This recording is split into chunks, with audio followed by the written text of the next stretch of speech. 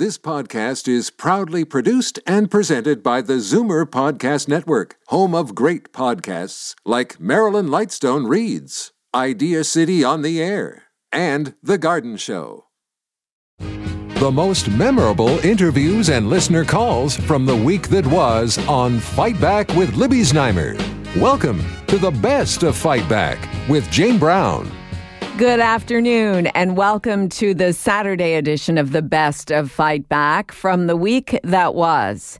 We all know the outcome of Monday's federal election, a Trudeau Liberal minority government. But while Canadians were going to the polls on Monday, we here at Zoomer Radio were talking about why issues for older Canadians did not receive the attention they did during the campaign in 2015. The Zoomer demographic goes to vote in overwhelming numbers, which makes us wonder why all the parties spent so much time and energy courting millennials. On Election Day, Libby Znaimer spoke with Zoomer Media VP and demographic expert David Cravit and Zoomer Magazine senior editor Peter Muggeridge. We reached out to our Facebook members to ask them to, tell us how they felt about seniors' issues. And it became a particular focus after the debate where seniors were mentioned a grand total of 4 times. Quebec was mentioned 100 times. Families were mentioned 30 times. Indigenous people were mentioned 66 times. Seniors were mentioned 4 times. So our readers chimed in and they weren't happy. Many said they were feeling badly ignored. One person said the government doesn't care if we die. Another one said no one gives a blank about seniors. So it was that kind of feeling we were getting from our members about how the issues were just ignored in this election. David? Well, I think that's true. I think that all of the parties acted as though I need to come up with 1 or 2 money giveaway thingies that are mine, and then I've checked that box and I can move on. Either they're taking the vote for granted or they are undercounting the effect of that vote. And if you look at the other age groups and you look at the general indifference and the lack of enthusiasm across the board, this could be a turnout issue, that if the Zoomers remain the only group that turns out in force, our age group will control the election. And then you go back into the polls, ours and others, and say, well, okay, who does our age group favor, admittedly without your heart going pitter-pat. And it seems to be a slight edge to the Conservatives, but we'll see whether that plays out or not. It is interesting that on the one hand we were hearing, people are disillusioned, I believe, across all age groups, and that's going to result in a low turnout. But then we had this mega turnout in the advanced polls. I was actually in a lineup at one of the advanced polls. I don't know how to explain that, but for the first time in my life, I'm a skeptic. For the first time in my life, I actually saw an advanced poll. These things were kind of like you had to really search for them. But as I walked through neighborhoods, I went for a walk on that weekend, and there were advanced polls all over the place. I'd just never seen them before. So maybe it was just they were better advertised or something. I'm not sure. Well, I have to give credit to Elections Canada. Yeah. They seem to have really run it really well. Yeah. David, they were better advertised, but they've also added over 1,000 advanced polling stations compared to last time. I'm not suggesting it was a weak turnout, don't get me wrong, but it's not an apples to apples comparison. Right. And I think the long-term trend is that Elections Canada is realizing that more people want more flexibility. We might see this go up and up and up in future. They really did promote it. And they added, last time they had 3,600 polling stations in the country. This time it was almost 5,000. Yeah. So you had more places to vote, more publicity to get you to vote. And I think it was probably about the same. But that said, it is strong. You're quite right. That was Libby Znaimer's Election Day conversation with Zoomer Media VP David Cravit and Zoomer Magazine senior editor Peter Muggeridge. You're listening to the Best of Fight Back. I'm Jane Brown. On the day after the election, our Tuesday strategy panelists weighed in on the outcome of a Liberal minority win and a more divided and polarized Canada than ever. Most of Prime Minister Justin Trudeau's seats are in eastern Canada, while the Liberals were completely shut out of Saskatchewan and Alberta. Joining Libby Znaimer on Tuesday with reaction, Semhar Takeste, Senior Public Affairs Consultant at Enterprise Canada, Karen Stintz, former Toronto City Councillor and current CEO of Variety Village, and Charles Bird, Managing Principal of Toronto office of Earnscliffe Strategy Group. You know, it's obviously an enormous sense of relief for the Liberal campaign to have emerged with a very sizable minority.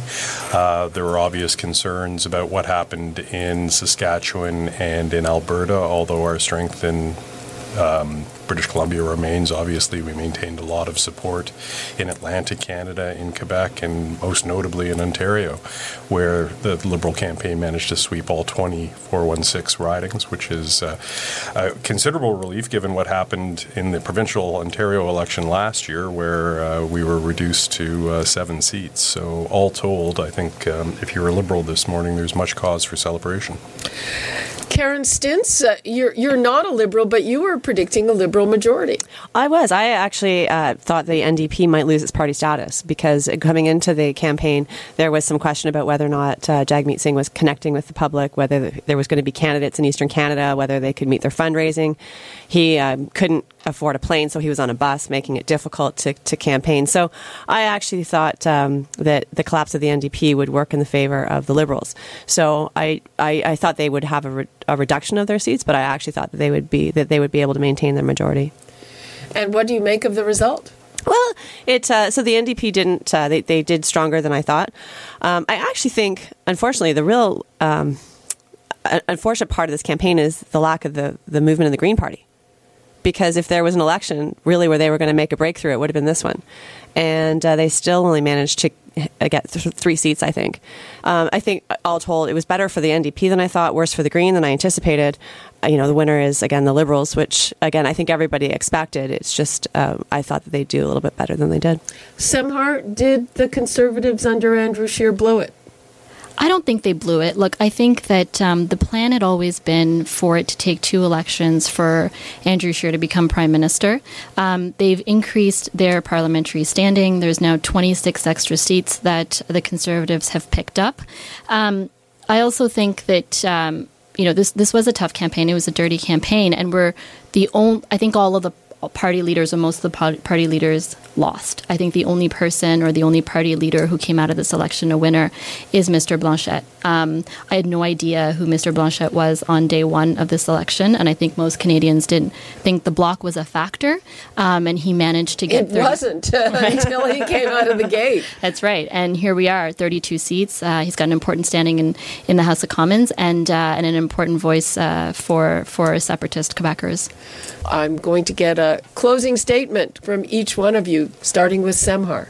I'm happy to see the election over. I will say that this is an election of losses. I think it's a loss for Canadians as a whole. I think it's a loss for most of the party leaders, and the only real winner of this election was Blanchet, which might actually hurt Canada as a whole. So I would really like to see the Prime Minister make required efforts to unite Canadians and ensure this country remains united.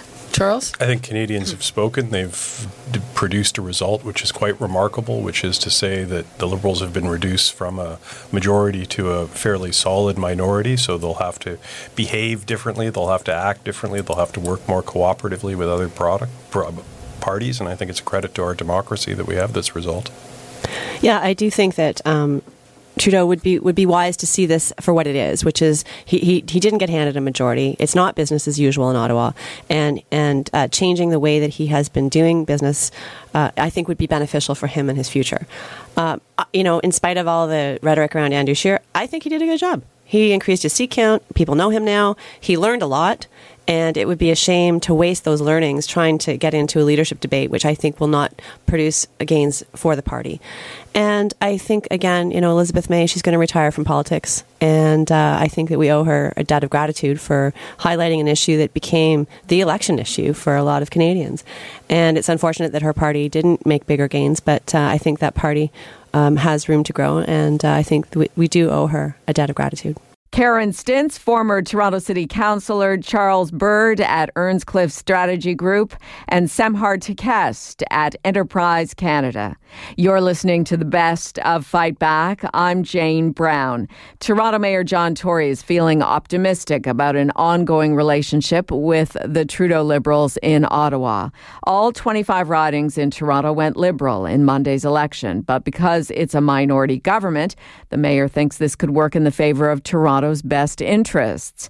Mayor Tory joined Libby Znaimer on Wednesday to discuss the Liberal sweep of Toronto. The real test for that is, are they doing a good job representing their local interests? Because the party they represent, if you said to me, okay, we had 4 NDP and 4 Conservative and a bunch of Liberals or any other such number, I don't know how much difference that makes. I think it does mean there are voices from another party that might stand up in the House of Commons and ask a question about Toronto or apply some pressure.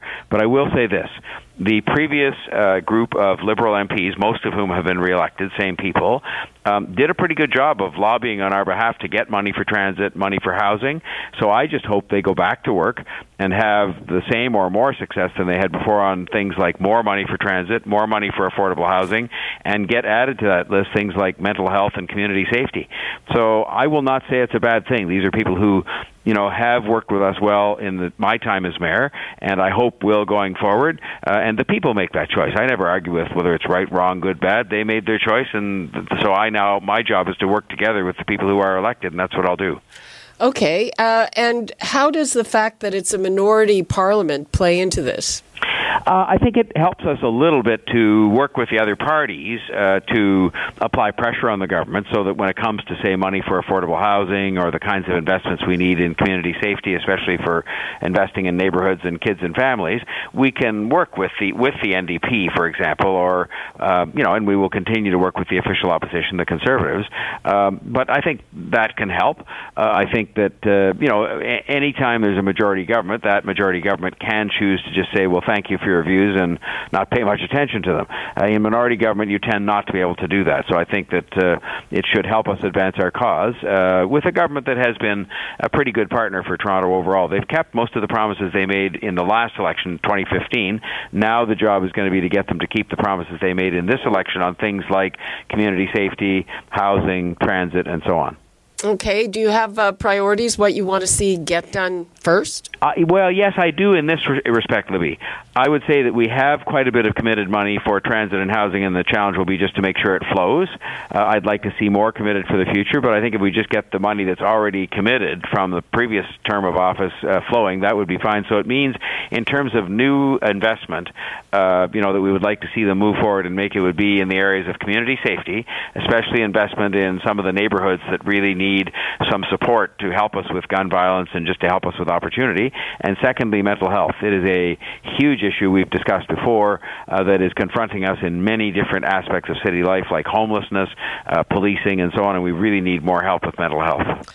We saw an extremely conciliatory statement from Premier Doug Ford, who's basically been MIA and who was the target of the Prime Minister's electioneering. Do you think that this is a kinder, gentler Doug Ford, and does that have any implications for the city's dealings? Well, I'll say for my own part, leaving aside his relationship with the Prime Minister, that Mr. Ford, since he made some changes late in the spring or in the summer, his government has been easier to deal with. And I can speak to that personally and say that is the case. And that includes the Premier. So I would think things are looking up in that regard.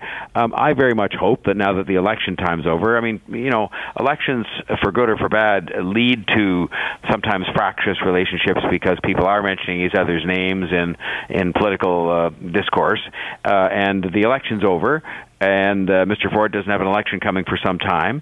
So I would hope that we can all work together, and I think his statement yesterday was meant to indicate that, and I will certainly be doing everything I can to help to make sure that the relationship between all three of us is good, because really what we're all there to do on behalf of the very same people is get stuff done, get transit built, get some more affordable housing, make sure the community stays safe. So I'm optimistic that that statement and other things that I've seen indicate that better times lie ahead in terms terms of the ability of all three governments to work together. I've had no trouble working with the federal government for the whole of the 4 years the same government's been in office. I worked all right with, better than all right with Kathleen Wynne when she was Premier of Ontario. We had a bit of a rocky start with Premier Ford, but I think things are improving. Toronto Mayor John Tory in conversation on Wednesday with Libby Znaimer. You're listening to the best of Fight Back on Zoomer Radio. I'm Jane Brown. It was early this month. U.S. President Donald Trump abruptly ordered the pullout of U.S. troops supporting their Kurdish allies in Syria in the fight against ISIS. It's a move that was widely condemned, including by Trump's fellow Republicans, as a stunning betrayal that will weaken American credibility, reverse gains against ISIS, make it harder for the U.S. to build alliances, and give a boost to Russia, China, and Iran. And despite Trump's announcement that he's bringing his troops home, they will be mostly repositioned in western Iraq, while some will remain temporarily in Syria to protect oil fields from ISIS, an apparent walk back of Trump's plan. As to the ceasefire announced with great fanfare by U.S. Vice President Mike Pence, it does not appear to be holding. To find out where this leaves the situation, Libby was joined on Monday by Dr. David Carment, professor of international affairs at Carleton's University Norman Paterson School of International Affairs, and Dr. Balkan Devlen, associate professor in the Department of Political Science at the University of Copenhagen in Denmark. The United States, by pulling out, or the way that Trump announces it, and the terms of the ceasefire, doesn't have much leverage anymore. But the future of the ceasefire, whether it's going to hold or not, as well as the whole sort of setup, will be much more determined when Erdogan meets with Putin. One thing is quite clear, though, that at least for the parties concerned in Syria, including Turks, Kurds, Iranians, Syrians, the United States seems to be getting out of picture. Dr. Carment, what's your view? Well, the Americans are leaving. Let's be clear here, Libby. We're talking about 500 U.S. forces departing Syria. Now there's some discussion of probably 200 staying behind in Syria, possibly as observers, or at least in response to the criticism that the Trump administration was facing about abandoning the Kurds. But I think what they're trying to do there is avoid any friction that will occur between Assad's forces, who are moving northward, if you will. Also, they have a stake or a claim on the territory occupied by the Kurds and the larger forces that they have been battling, the SDF, of which the Kurds have been a part of, and that's the group that the Turks are going after. But on the other hand, we've got a ceasefire crumbling. I don't think that's the way I would phrase it. I'd say Erdogan's probably going to succeed in getting his 30-kilometer buffer. That's really what he's looking for, and ultimately he's looking for a more stable border between his country and Syria, and there are a whole bunch of important reasons why he would want that. So I would say, things are in flux, but I'd also say that the end game here is that Turkey's going to achieve its need for a buffer between itself and what it considers to be a hostile force in the Kurds, the YPG, which is a part of the Syrian defense.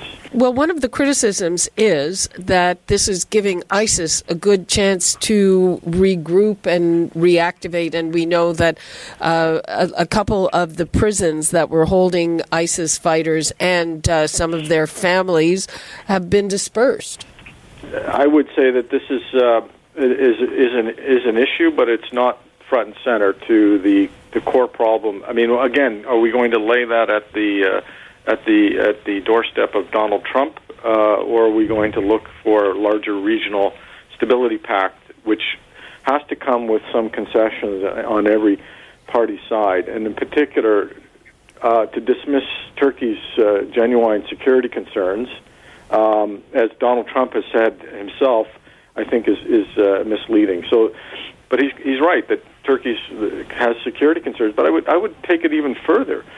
I would suggest that Turkey is a main trade corridor, bringing goods and services across the border, primarily through truck and so on, into the region, and we can revitalize the economy. This is going to in the long run, the goal here should be to strengthen the regional economy.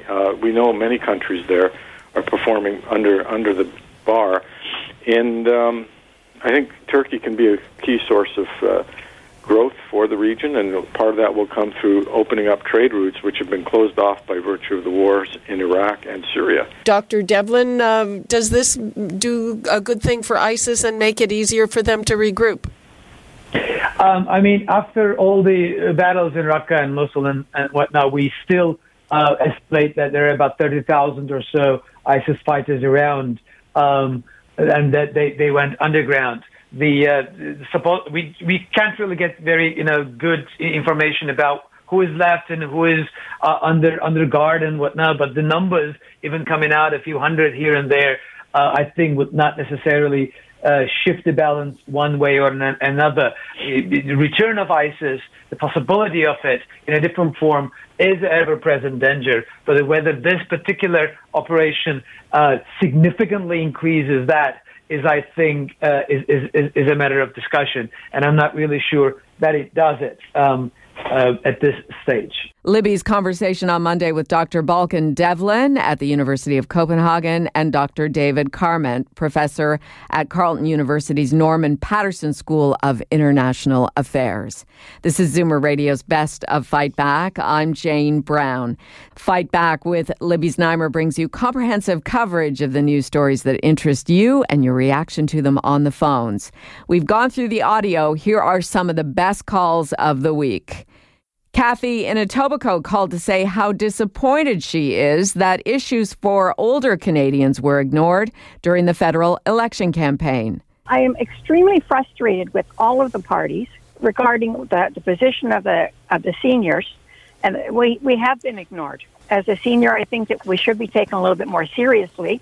And I think what all the response I got from each one of the candidates I wrote to was, thank you for your email. By the way, how would you like to support us? I realize they're busy, but you know what? If you want our vote, you want to take us seriously, for heaven's sakes, take the time to answer some of the questions that people are asking you. Colin in Toronto offered his thoughts on the election outcome for the Conservatives. I think the Conservatives should put somebody in like Peter MacKay. If he was in this election, they would have done a lot better. They need a rock star politician, as they say, because a lot of it's a popularity contest. Alex in East York phoned to say despite the Bloc Québécois' big win in the federal election, separatism won't become an issue. Worrying about Quebec separatism, I stopped worrying about that a long time ago. It's not going to happen. They are too dependent on the constant pandering that our federal, irrespective of who the government is, the federal government panders to that province. Our space agency is there. They moved the Canadian Forces Supply Depot from Ontario. Every big project is in Quebec, and they're too dependent on the transfer of funds. Separating might mean losing all that money and clout, and I don't think anyone there is really going to do it. Bob in Etobicoke called with his take on the outcome of the federal vote. This election, it couldn't have been worse for the country, the way it ended up, with no representation in the actual government from the prairie provinces and the Quebec situation. Most of the votes that come in for the Conservatives were at West were really against Trudeau. If they want to try and save this government, it would be, if I was Trudeau, I would suggest that he steps down and put somebody else in, because the people really didn't vote necessarily against the Liberal Party out West, but they sure voted against Trudeau. My hope is that we do have another election probably within 6 months to a year and get this result, because that's not right. And now, Fight Back's Knockout Call of the Week. There were a lot of great calls this week, but the winner of the Fight Back Knockout Call of the Week comes from Marion in Etobicoke, who says now is the time for leaders in the House of Commons to work cooperatively for the benefit of Canadians. Every head of each party is a very intelligent person. Could they please get over their ego trips and work together. This election has shown that we, the public, are not happy with the way the country's going. We need unity. Please, please, let's get it together.